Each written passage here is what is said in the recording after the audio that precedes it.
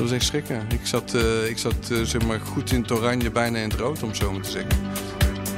Dat is ook een beetje een dynamiek van ondernemers en ondernemersgezinnen waar je uitkomt. Daar is de prioriteit zeg maar, naar ondernemerschap en de onderneming altijd een hele belangrijke. En de tweede is vaak het persoonlijk belang. Hallo, fijn dat je luistert. Ja, BNR in Bedrijf at Home. Mijn naam is Maarten Bouwhuis. BNR in Bedrijf at Home is een podcastserie die hoort bij het wekelijks radioprogramma BNR in Bedrijf. Daar staat het bedrijf centraal. In deze serie staat de ondernemer zelf centraal. En dat doen we dus thuis. BNR in Bedrijf at Home. Ja, en vandaag ben ik, zou je kunnen zeggen, bijna thuis. Want ik ben bij Greg Calvus, vitaliteitsarchitect. Een van zijn bedrijven, Dilato, zullen we het nog over hebben. Houdt zich bezig met vitaliteit en organisaties. En zijn tweede bedrijf, eigenlijk net geboren, nog geen jaar oud, heet Barabbas. En is dan eigenlijk vernoemd naar de methode wat gaat over disruptief biomedisch meetsysteem, over hoe vitaal je bent. Nou, Greg, ik hoor het al, een hoop om te bespreken. Die vitaliteit, vind je Nederland vitaal of is het echt een heel groot monster in Nederland hoe niet vitaal we zijn eigenlijk? Ik denk dat Nederland op zich wel vitaal is. Maar ik denk dat in Nederland wel men steeds meer bezig is met vitaliteit. En vooral met duurzame zetbaarheid. En duurzame zetbaarheid is dan eigenlijk een soort van monsterbegrip. En containerbegrip. Wat is het dan precies? En wat willen we daarmee? En wat moeten we daarmee? En daar proberen wij wel concrete handvatten te geven, waardoor en medewerkers, maar ook directies en HR-professionals iets mee kunnen.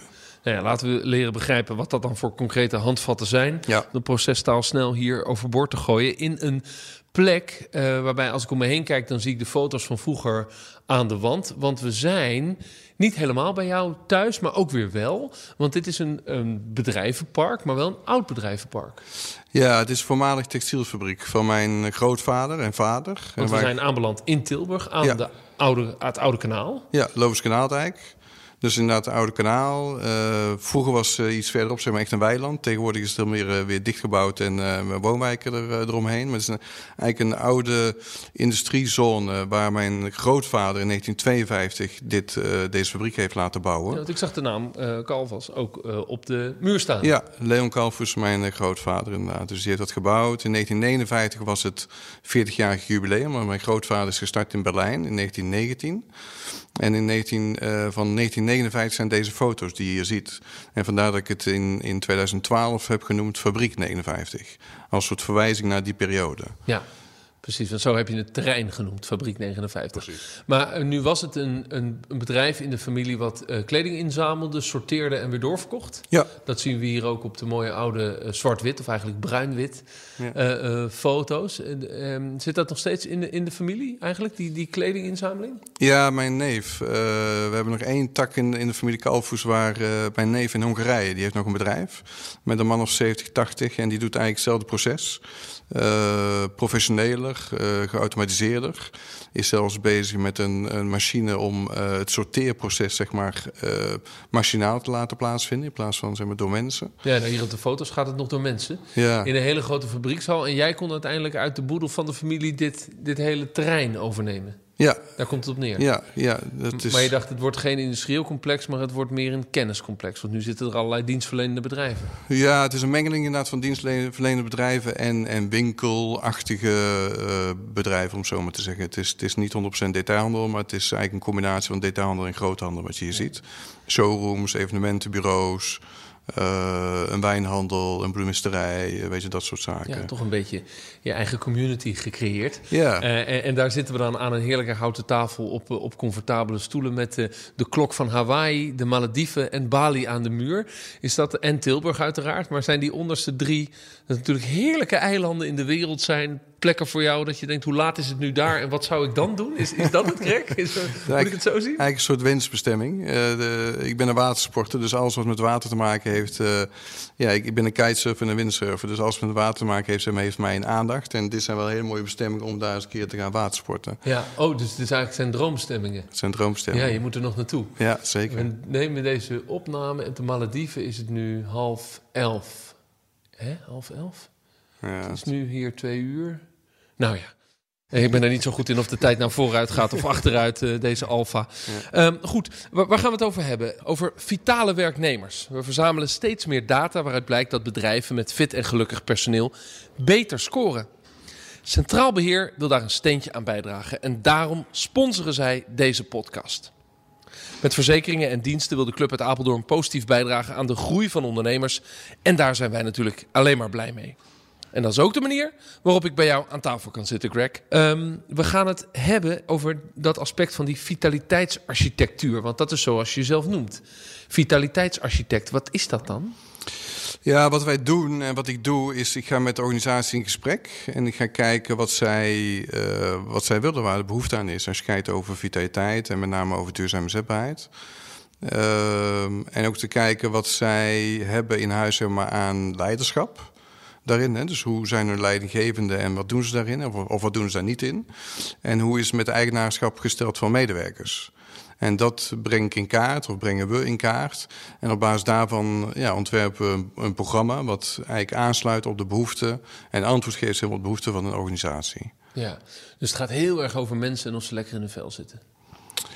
En of ze in een rol zitten. Ja, daar gaat inderdaad ook ja, precies, die twee. Nou ja, inderdaad goed in je vel zitten, eigenaarschap nemen over wat je te doen hebt. Is het nou met je loopbaan? Is het een gesprek aangaan met je leidinggevende? Is het over je balans werk en privé? Nou, dat eigenaarschap zeg maar nemen. En de leidinggevende die op de goede manier, met de goede toon het gesprek aangaat. Maar ook wel durft het gesprek aan te gaan waar het echt over gaat. Ja. Wat erbij is gekomen is, waar je dan vorig jaar ook dat extra bedrijf in bent gestart, Barabbas.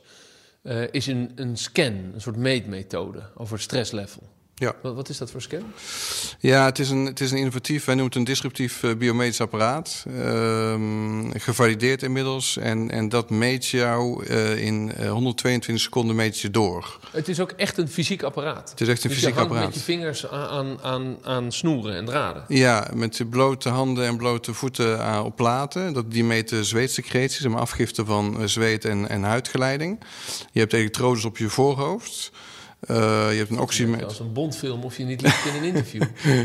Het geeft gewoon ongelooflijk veel informatie over hoe je in je vel zit. Dus zowel op het gebied van mentale fitheid als op voeding en beweging, zeg maar. En in 2 minuten meten ze dus heel veel, laten we zeggen, afscheiding van je lichaam. Zweet en andere stoffen. Ja. En daar krijg je informatie uit. Ja, precies. En wat voor informatie is dat dan? Ja, informatie die ons iets vertelt. Wij als onze inzetbaarheidsexperts, die krijgen informatie uit het systeem waar ze het gesprek mee kunnen aangaan over de fitheid. Niet alleen de fysieke, maar ook de mentale fitheid van medewerkers, van deelnemers. Dat betekent als ik mentaal niet fit ben, niet lekker in mijn vel zit, niet in mijn rol zit, heel veel stress ervaar, dat mijn lichaam de hele dag door dat laat zien door de stoffen die ik uitstoot. Ja. Niet uit welk moment van de dag je mij scant. Nee, er is een verschil tussen langdurige en kortdurige stress. En het apparaat kan daar verschil uit opmaken. En wij kunnen dus zien wat langdurige stress is. En wij kunnen zien wat jouw herstelcapaciteit is, maar ook wat het herstelvermogen nog is. Wat er overblijft of hoeveel herstelcapaciteit gevraagd wordt. Wij kunnen kijken naar het autonome zenuwstelsel in het systeem. Dat wil zeggen dat we kunnen zien hoe het gesteld is met je, ik zeg het maar even, gaspedaal en rempedaal.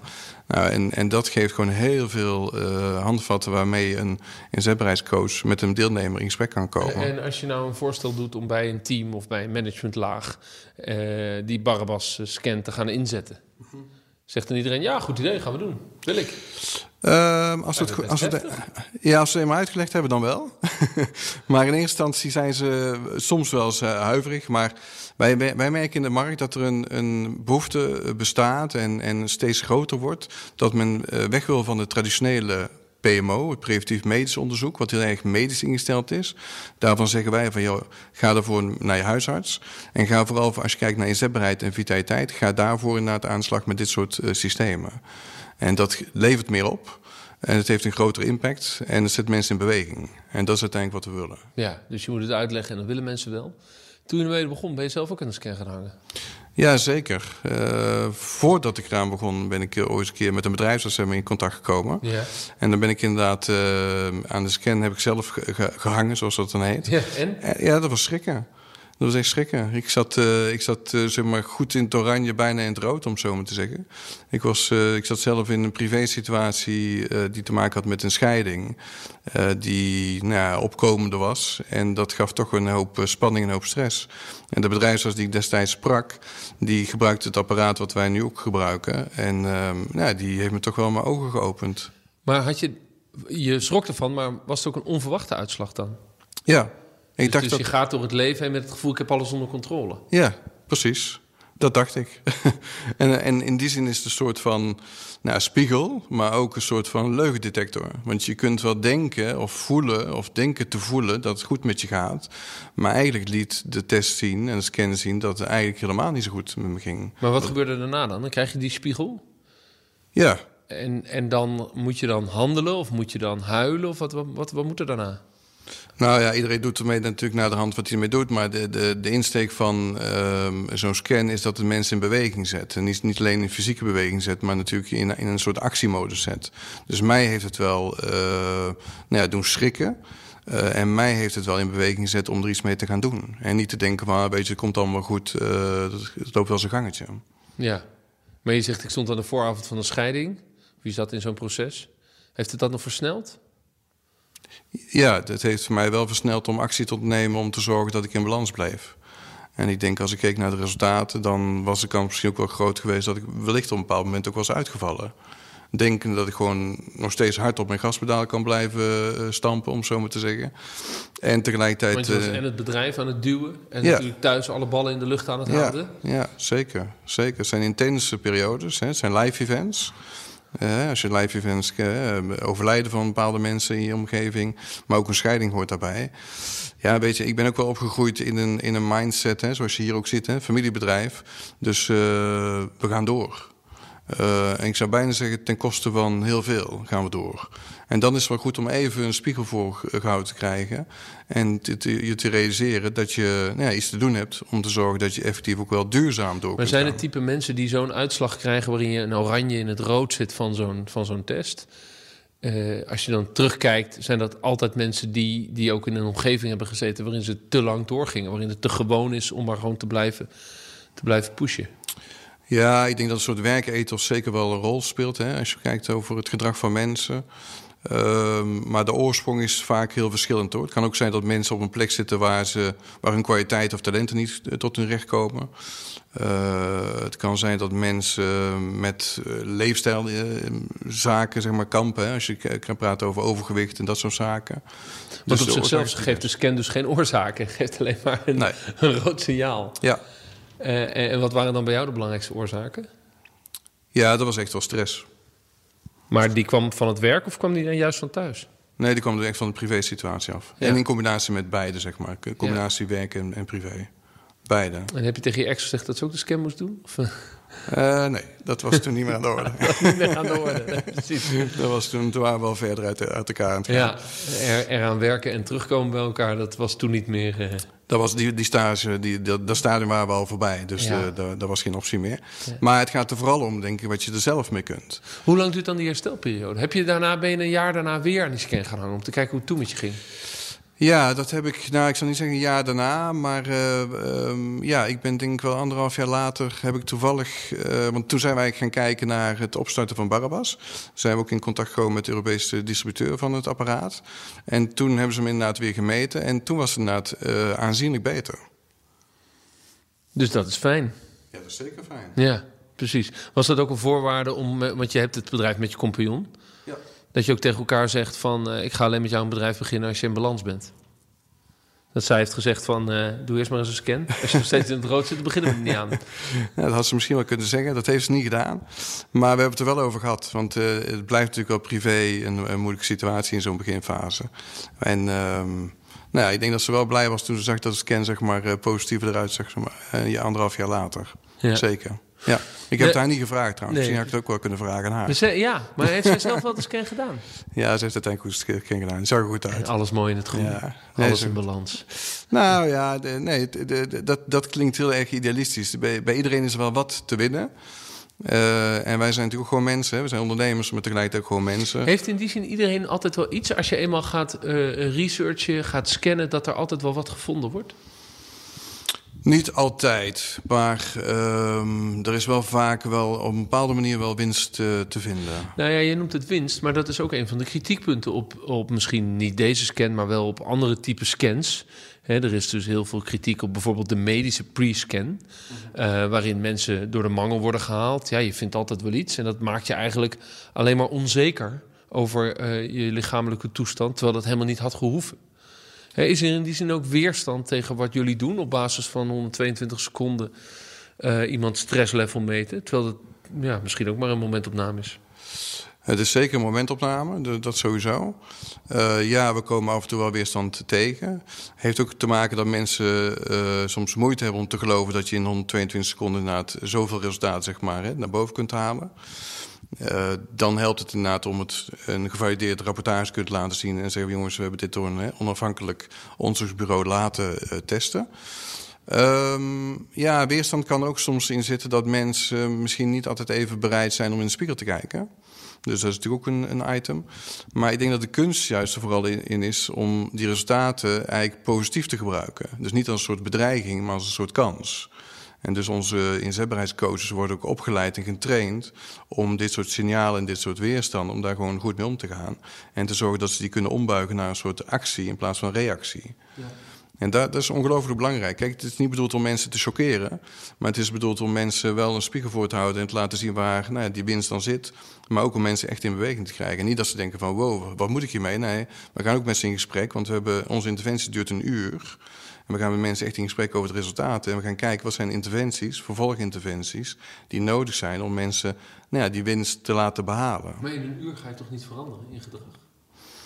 Nou, je kunt in 1 uur tijd kun je toch mensen wel op andere gedachten en ideeën zetten. Dus we moeten dit gesprek 1 uur maken.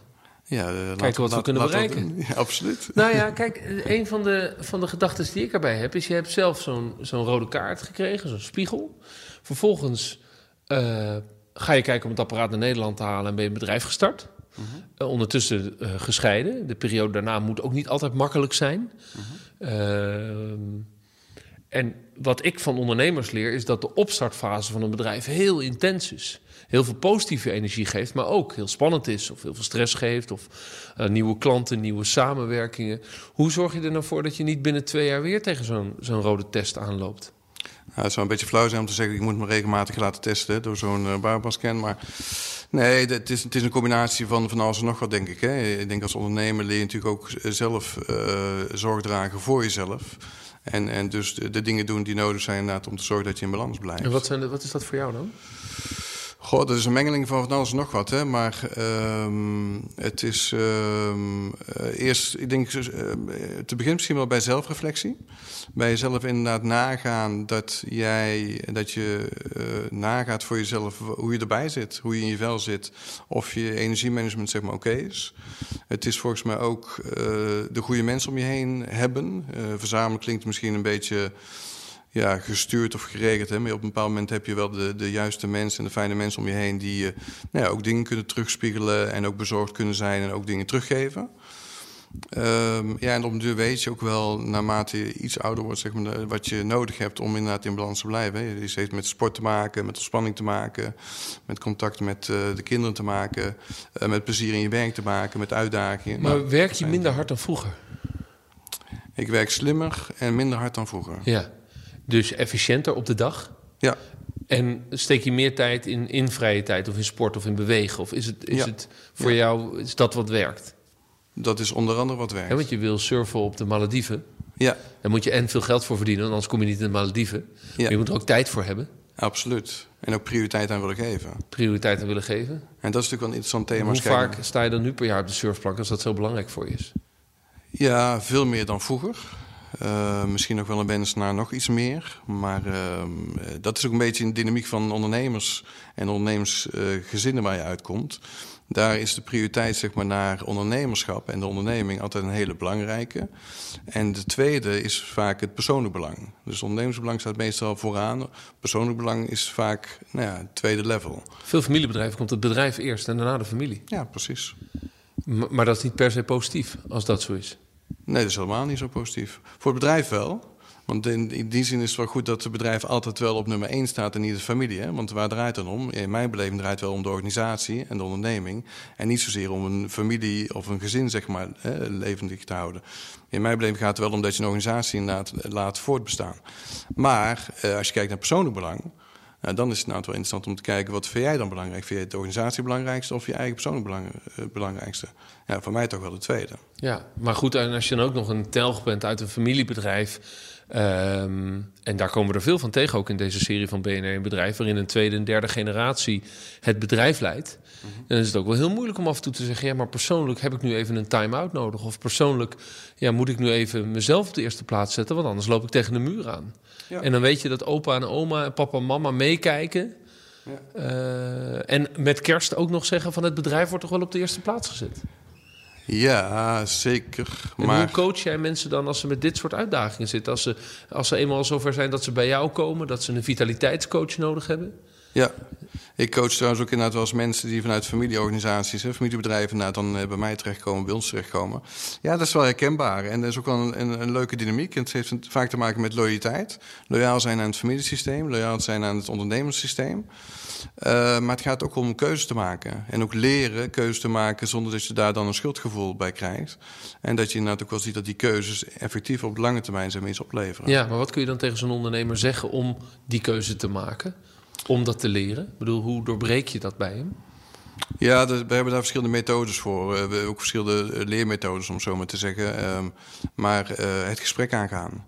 En het gesprek aangaan ook over te laten zien en te laten voelen, ervaren wat het is om trouw te blijven aan het systeem waar je dan in zit. En om te kijken wat er voor nodig is om uit die loyaliteit uit te stappen. En te kijken wat oplevert, weet je, als je dat zou doen. Nou, wat dan voor jezelf oplevert. Ja. Makkelijker gezegd dan gedaan. Ja, dat kan ik me niet zo voorstellen. Daarom vroeg ik al naar dat uur. Dat ik nou in een uur uitdaging. Ja. Die scan, stel je helpt iemand en die loopt ook tegen een rode scan aan. Die heb jij ook ervaren.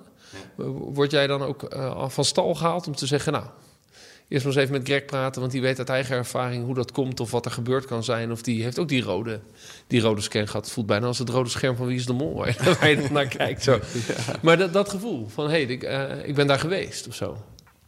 Nou, nee, ik gebruik mijn verhaal zeg maar om in ons eigen team en met opdrachtgevers wel het gesprek aan te gaan, de verbinding aan te gaan over wat ons, Wilma en ik, zeg maar, drijft om deze interventie in dit product zeg maar, in de markt te zetten. Wij zitten niet zozeer in de operatie. Dus wij hebben onze eigen inzetbare coaches die wij inzetten op projecten. Die worden opgeleid, die worden getraind. En gescand, zeker. Ja, en dat maakt dat zij ervaringsdeskundig zijn. En zij hebben de expertise in het veld. En desgewend zeg maar, zijn wij een backup. Ja, precies. Je hebt het over backup. Het apparaat is ook een elektronisch apparaat. Heeft het allemaal met de energie te maken? Dat je zorgt dat je voldoende energie verbruikt, maar ook weer op de manier de batterij oplaadt? Is dat wat jou betreft hoe dat leven moet, hoe je die regie moet hebben over dat leven? Ja, ik denk dat vitaliteit in die zin wel een interessant begrip is. Want vitaliteit zegt iets over je eigen energiemanagement, in mijn beleving. En energiemanagement zegt inderdaad iets over waardoor wordt jouw batterij opgeladen en waardoor loopt die leeg. Dat is voor iedereen anders. Dat is voor iedereen inderdaad zeker anders. Gelukkig, hè? Anders zou het echt volgens mij een heel erg saai leven zijn. Slapen is voor iedereen hetzelfde, toch? Het is belangrijk om de batterij op te laden. Slapen is inderdaad wel voor iedereen hetzelfde. Dat is een van de belangrijkste herstelbronnen die er zijn. Maar de slaapkwaliteit van mensen is heel erg verschillend. En als je dat kunt zien, ook uit de scan, wordt helder zeg maar, hoe jouw herstelcapaciteit is, ook op slaapgebied. De hersenen worden in kaart gebracht. En dat vertelt iets over de herstelcapaciteit 's nachts van je slaapkwaliteit. Nou, daarmee kun je met mensen wel in gesprek gaan. Ja. En daarmee kun je dus ook wel gaan ontdekken en gaan verkennen wat zij anders zouden kunnen doen om te zorgen dat ze een betere slaapkwaliteit verkrijgen. Ja, maar dat gaat over slapen. Maar andere dingen om je batterij op te laden, daarvan zie jij in de praktijk dat voor allemaal mensen is dat heel verschillend. Ja, absoluut. Er kunnen ook loopbaanvraagstukken in zitten. Zit je wel op de goede plek? Zit je wel in een goede organisatie? Wat houdt je tegen om daar stappen in te zetten? En dan ga je kijken naar wat de blokkades zijn en of hoe je die blokkades kunt vrijmaken, zodat mensen in beweging komen en eigenlijk beter voor zichzelf gaan zorgen. Ja. Het bedrijf is, er staat hier namelijk een heel mooi geboortekaartje zelfs op tafel. Jullie hebben geboortekaartjes gestuurd, vond ik wel grappig toen het geboren is. 2018, dus het is bijna een jaar oud. Als het kind straks 4 is, dan heb je laten we zeggen, de eerste ondernemersfase echt achter de rug, hè, moet je zeggen. Meestal noemen we dat 3, nou zeg 3, 4 jaar. Dan moet het een iets volwassener bedrijf worden. En het gaat naar school, want dan is het 4. Waar staan we dan? Dan staan we over een jaar of 3, 4... ik denk wel met een iets grotere bezetting van coaches. We zijn nu met een man of 6. Ik denk dat we dan misschien wel drievoudig hebben aan coaches. Dat we ook in een breder palet hebben aan organisaties die we bedienen. Dat Barabbas zeg maar een naam gaat zijn die in de markt dan bekender is. Zeg maar naamsbekendheid gegroeid is. En... dat we een product hebben wat zich ook verder ontwikkeld heeft. We zijn ook een lerende organisatie. Er zijn natuurlijk er is heel veel wetenschap rondom stressmanagement en dat soort zaken, ook interventies. En dat we eigenlijk en dat is wel onze droom, zowel van Wilma als van mij. Wij willen er naartoe werken dat we niet alleen maar voor 1 scan binnenkomen in de organisatie. Dat doen we ook steeds vaker nu, maar voor 2 of 3 scans binnenkomen. Waardoor we ook de effectiviteit van vervolginterventies kunnen meten. Zodat we eigenlijk als we iemand scannen, dan komt er over 3, 4 jaar een profiel uit. En dan zeggen we, weet u, met dit profiel is dit eigenlijk het meest effectieve interventietraject. En dan kunnen we aantoonbaar maken, en dan hebben we aantoonbaar gemaakt, dat werkgevers hun geld daarin kunnen zetten. Omdat ze dan eigenlijk op voorhand met redelijk grote zekerheid kunnen zeggen dat het gewenste resultaat oplevert. Ja. En waar sta jij dan? Heb je dan meer tijd om te surfen? Of juist minder, doordat het een steeds groter bedrijf wordt? En hoe groter het bedrijf, hoe meer gedoe. Hoe meer personeel, hoe meer gedoe. Ja, dat is wel een interessante.